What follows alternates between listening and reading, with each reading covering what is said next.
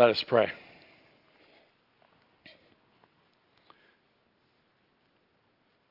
Lord God, we give you thanks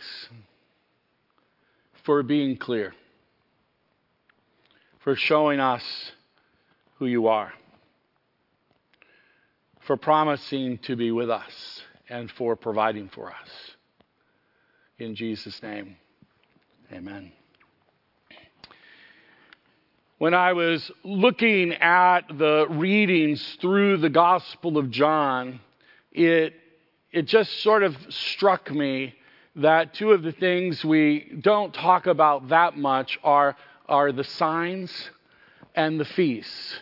And in the Gospel of John, there are 7 signs and 7 feasts. So it seems as though the Gospel writer is being very intentional to say, pay attention to these things. Well, I don't know how many of you have a Jewish background, or maybe you're close friends with someone who has a Jewish background, who actually practices their faiths and follows their feasts throughout the year. But in the 7th chapter of John, we see Jesus speaking in the context of one of those feasts. But let me put it in a bit of context, because that particular feast happens actually in 3 feasts in a row. It's the end of what is known as the High Holy Days. It's a time of great celebration among the people of Israel. And it's a part of remembering what God has done for his people and his faithfulness to them. And this comes at the very end. And it's called the Feast of Tabernacles, or Booths, or that word that if I pronounce it and try to do it in Hebrew, I don't quite have enough phlegm to say it right. So I always trip. I call it Sukkot, but that's those of you who know that's not right. The fun thing about this is that it is, in fact, a harvest festival feast. It comes at the end of the fall harvest where the farmers have brought in all of the fruits of the field, and they can visually see and experience the faithfulness of God to provide food for his people. And it's a great opportunity to remember to give God thanks for that. It's, by the way, it's known as a time of thanksgiving. In fact, there are those who argue that when the Puritans came to the United States, they knew this Jewish history and these festivals well, and they actually fashioned our Thanksgiving after the celebration of the Feast of Tabernacles. The second part of that feast is that they are to build these booths.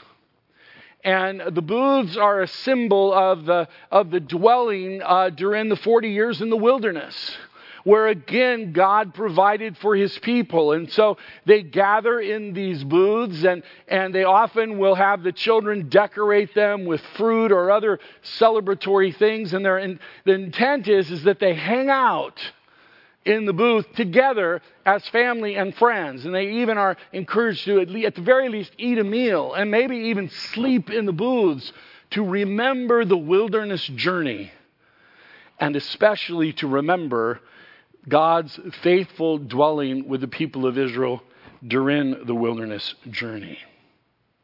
You will remember that during that time in the wilderness, God was there to guide the people. They weren't actually wandering aimlessly in the wilderness.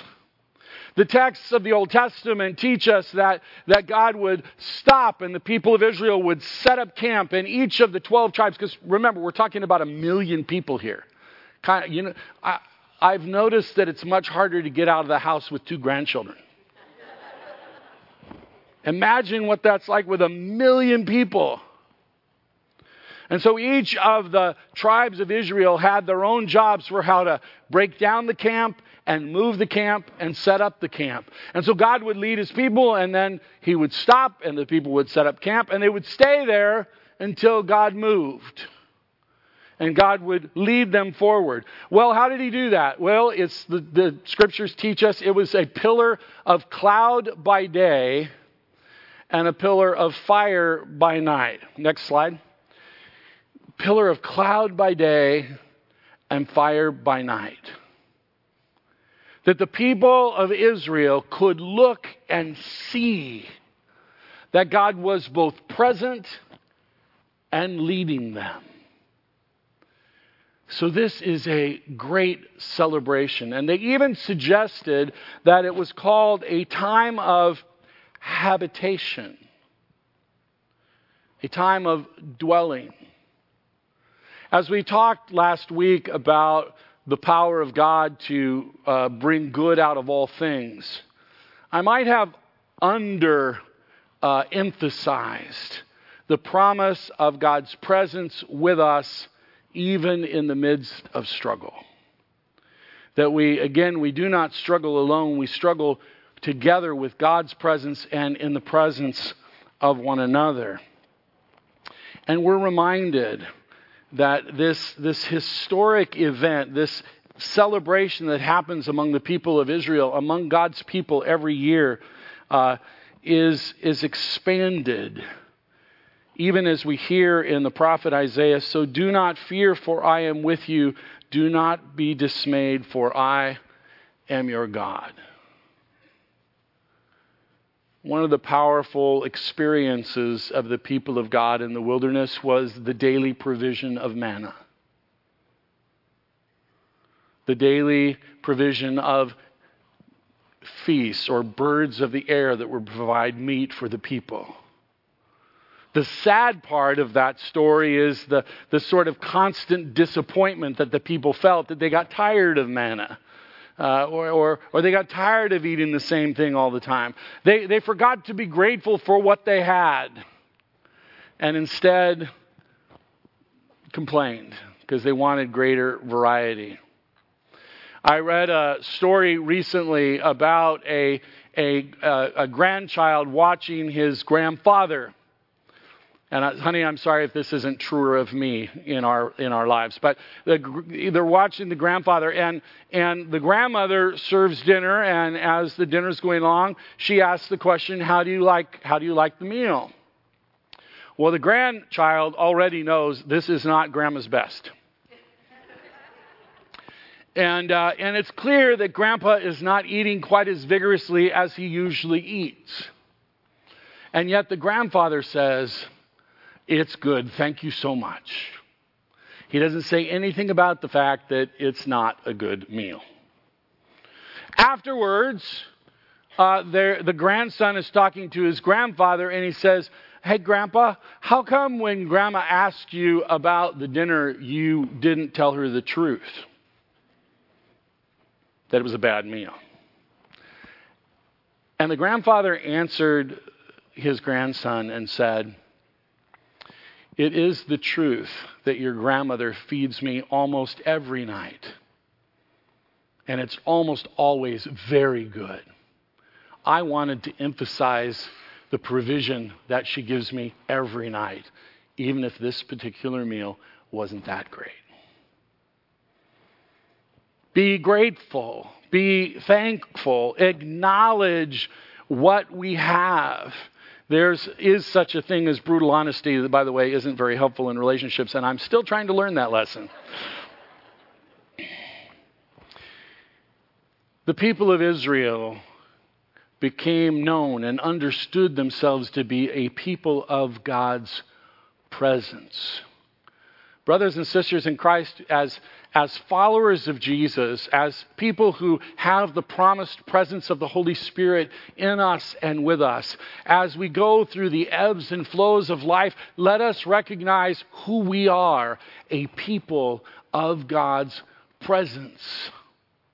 That God is there to listen when we have concerns and complaints and hardships. God is there to listen when we celebrate and give God praise and honor and glory for the gifts He's given us. But I'll tell you, it's easy when times are hard to forget that God is there. And so I bring all of this up because the Feast of Tabernacles was in fact the feast that they were at the end of in this Gospel of John. We read from the 7th chapter. What we didn't read from was the 6th chapter. And in the 6th chapter, Jesus says all sorts of hard things, including one of the hardest things he ever said was, "Unless you eat of my flesh, you have no part of me." Boy, you better make that symbolic really quick. That's a hard one. And as a matter of fact, what the gospel says is that many of the people who followed Jesus stopped following him at that point. It was too hard a word. And so as we move into this 7th chapter, we know that Jesus has already said all of these hard things, and now he's a little more subtle. It wasn't subtle for them, but it is certainly subtle for us. At the Feast of Tabernacles, one of the things that happens is that the priest will go down to the pool of Siloam and draw up water. And they'll come in and the procession will go around the altar once each of the first 7 days. And then the last day will go around the altar 7 times and then pour out the water on the altar. And there's a great celebration. And the celebration is so magnificent for the people of Israel that one of the sayings was, if a man has not been at the Feast of the Tabernacles in Jerusalem on the last day, he does not yet know what real joy is. And of course, it's tied to the fact that God provided water even from a rock as they gathered in the wilderness. Water sustains life.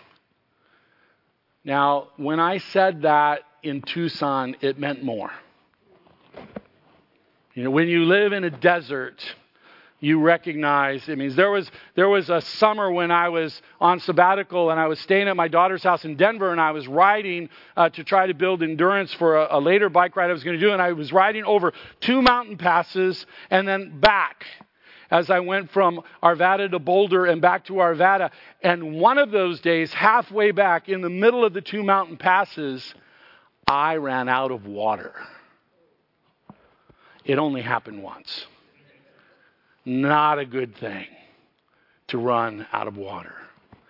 But what Jesus says, as the crowds gather, as he comes to this last part, he says, again, the last day when they're ready to celebrate the pouring out of water, he announces that, "Let anyone who is thirsty come. Let anyone who desires to drink freely drink from the water of life." And he said, "Let him come to me and drink.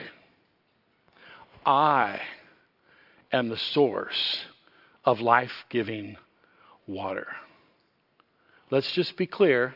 The people of Israel have been celebrating for 7 days the provisions of God. They've been remembering that God provided water and manna in the wilderness, that God's presence was there by the pillar of cloud and by the pillar of fire. Through God, they were provided water to drink. And Jesus says, "If you are thirsty, come to me." He could not have said any clearer to the people there, "I am God. I am the one who provides life for you." As we see in the text, as you heard read in the text this morning, people responded differently. Some wanted to soften Jesus' words. They said, "Oh no, he's a prophet. So he's allowed to talk that way as if he is God because he's speaking for God." Others got it completely. This is the Messiah. This is the promised one we've been looking for. This is, in fact, God's habitation. God is dwelling with us in person in Jesus. Wow! And others said, he's a blasphemer and he has to die.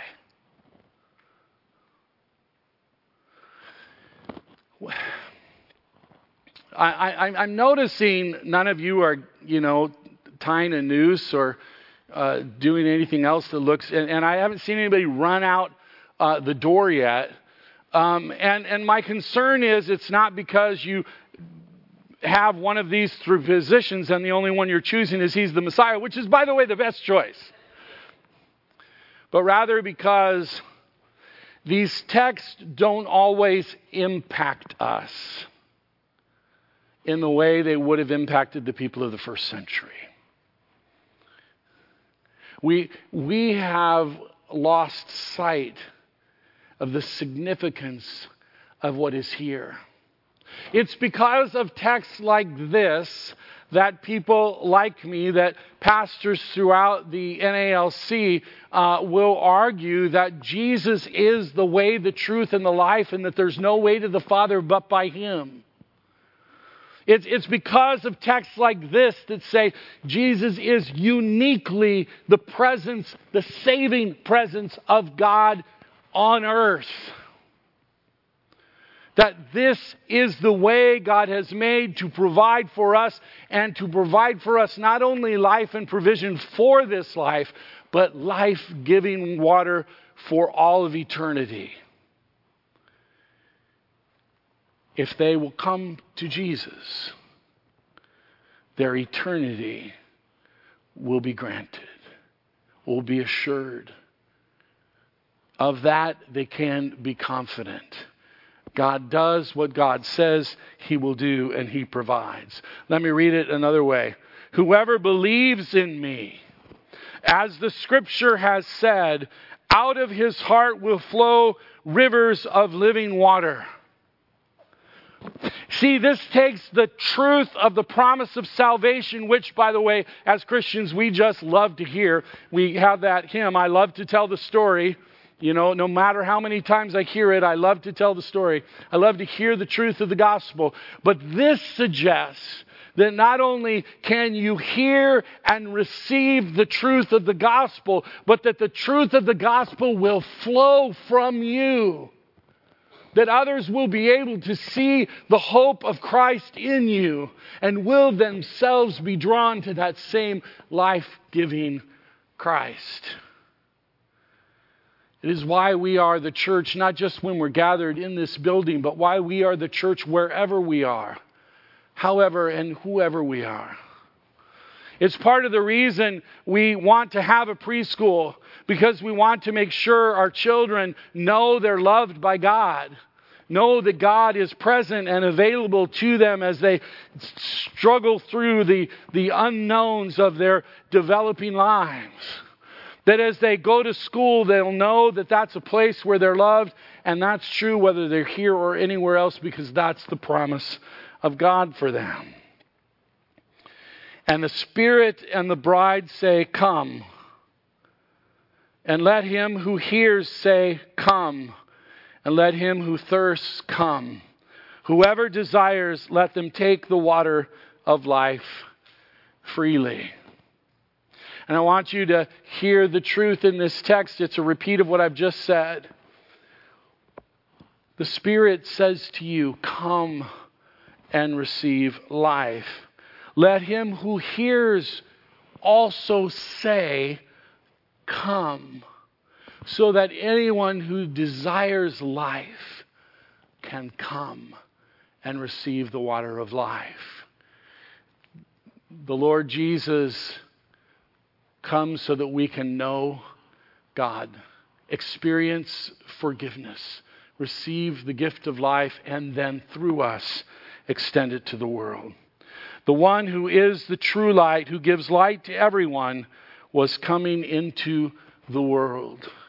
And that's the first chapter of John. And as John continues, we can see over and over again the fulfillment of the promise of God's creation and redemption and eternal life. Brothers and sisters in Christ, we are the people of God. And this is the promise. Wherever 2 or 3 are gathered in his name, he is here in the midst of us. You are not alone. God walks with you through each and every day, and each and every struggle, and each and every joy. Celebrate the good stuff and fellowship together as the people of God. Amen.